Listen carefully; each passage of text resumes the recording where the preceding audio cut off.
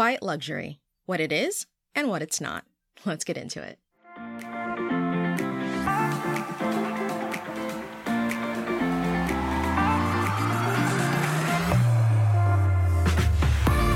Welcome to the Event Fusion Podcast, the place where creativity and innovation meet to help take your event experiences from ordinary to sublime.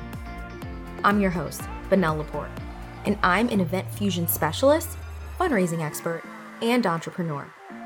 After over 10 years in the events industry, envisioning and producing events that more than doubled revenue for clients and created raving fans out of attendees, I'm bringing you into my world. On this podcast, I'm holding nothing back. I am pulling back the curtain and sharing tips and strategies that will take your next event from frustrating and stressful to lucrative, engaging, and fun, all while keeping your sanity. If you're ready to energize your audience, multiply your revenue, and do more in less time, then you're in the right place. Ready to make your next event your best event? Let's get started.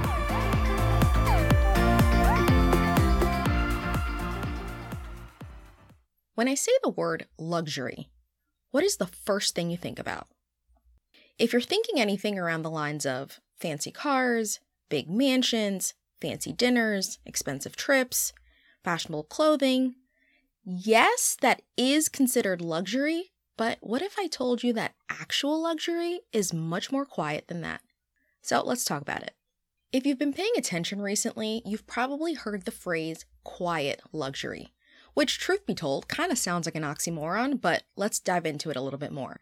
If you're a fan of the show Succession, which I personally got into it a couple weeks ago myself, then you've actually witnessed what quiet luxury is. You probably might just not have been aware of it. So what is quiet luxury? So unlike ostentatious luxury, which is designer brands, and you're basically a walking billboard for a company that's not your own.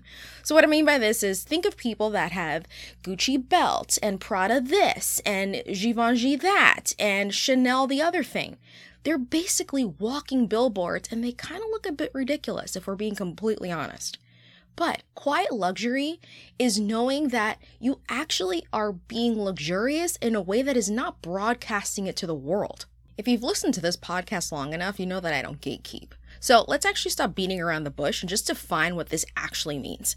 So quiet luxury is actually a concept that focuses on subtle, understated elegance and quality over ostentatious displays of wealth. Now that's a mouthful. So what does this actually look like in practice? Well, it means that rather than walking around like a human billboard broadcasting every designer brand that you own, it means that you're focusing more on the quality of the material that you're wearing, that you're focusing on the craftsmanship, and you're focusing on the longevity and the loyalty that that brand carries. For example, think of things such as Hermes bags. They don't have big logos all over their bags. But the minute you see one, you automatically know, oh, that is a quality handbag because they take years to create and the wait list to get one is absolutely ridiculous, but it is actually worth it because you know that that is not merely a purse or a handbag, that is an investment. It is an heirloom piece that you can pass down for generations to come. So let's go back to our example about the show Succession for a second.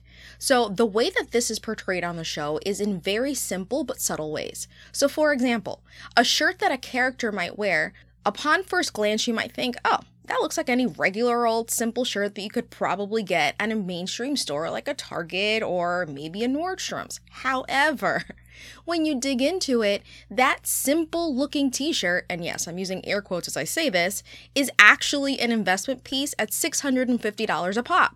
Not so simple anymore, huh?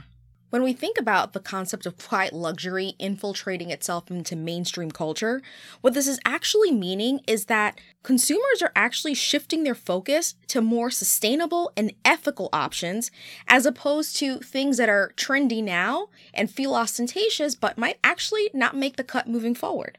If you're thinking about fusing this into your own wardrobe or into your own lifestyle, keep these 3 things in mind. When you're thinking about quiet luxury, it's all about timeless, classic pieces that evoke a sense of easy elegance, meaning you're not looking like you're trying too hard, unlike a lot of people that you see walking around flaunting everything in creation.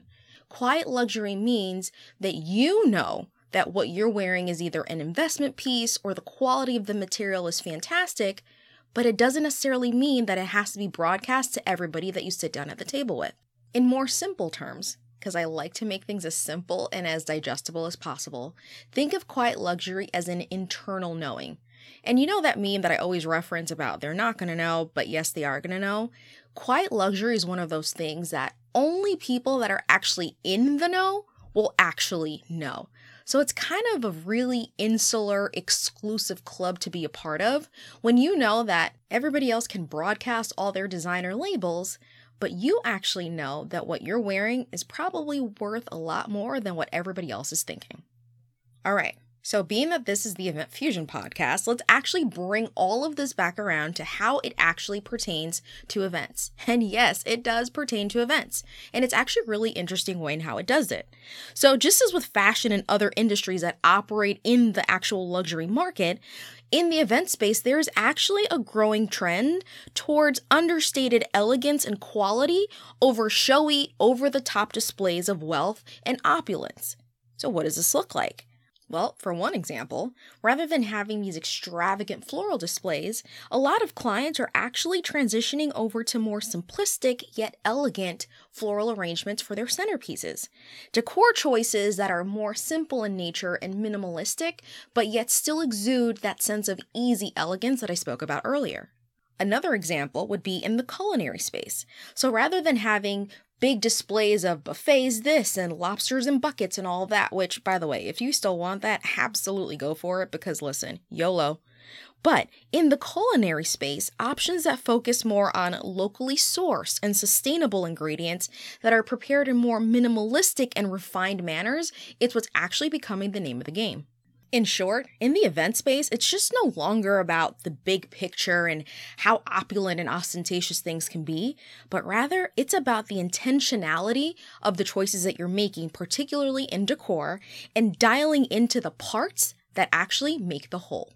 As we wrap up this episode, here's the final thought on quiet luxury and how they pertain to your events.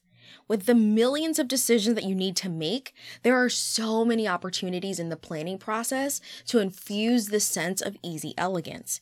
Remember, at the end of the day, yes, showy displays of whatever looks great in the moment, but ultimately, people just enjoy things that feel good, look great, and smell amazing, brand name or not.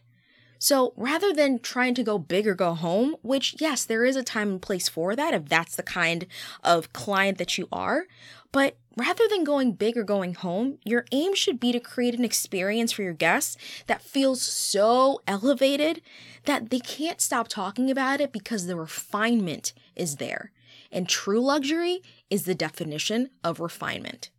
That's all for right now. Thank you so much for listening. I'll catch you on the next episode.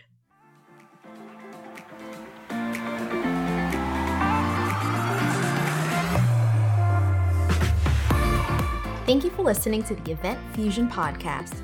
If you like what you heard, be sure to hit the subscribe button so you don't miss out on the latest event planning and money-saving tips. Until next time.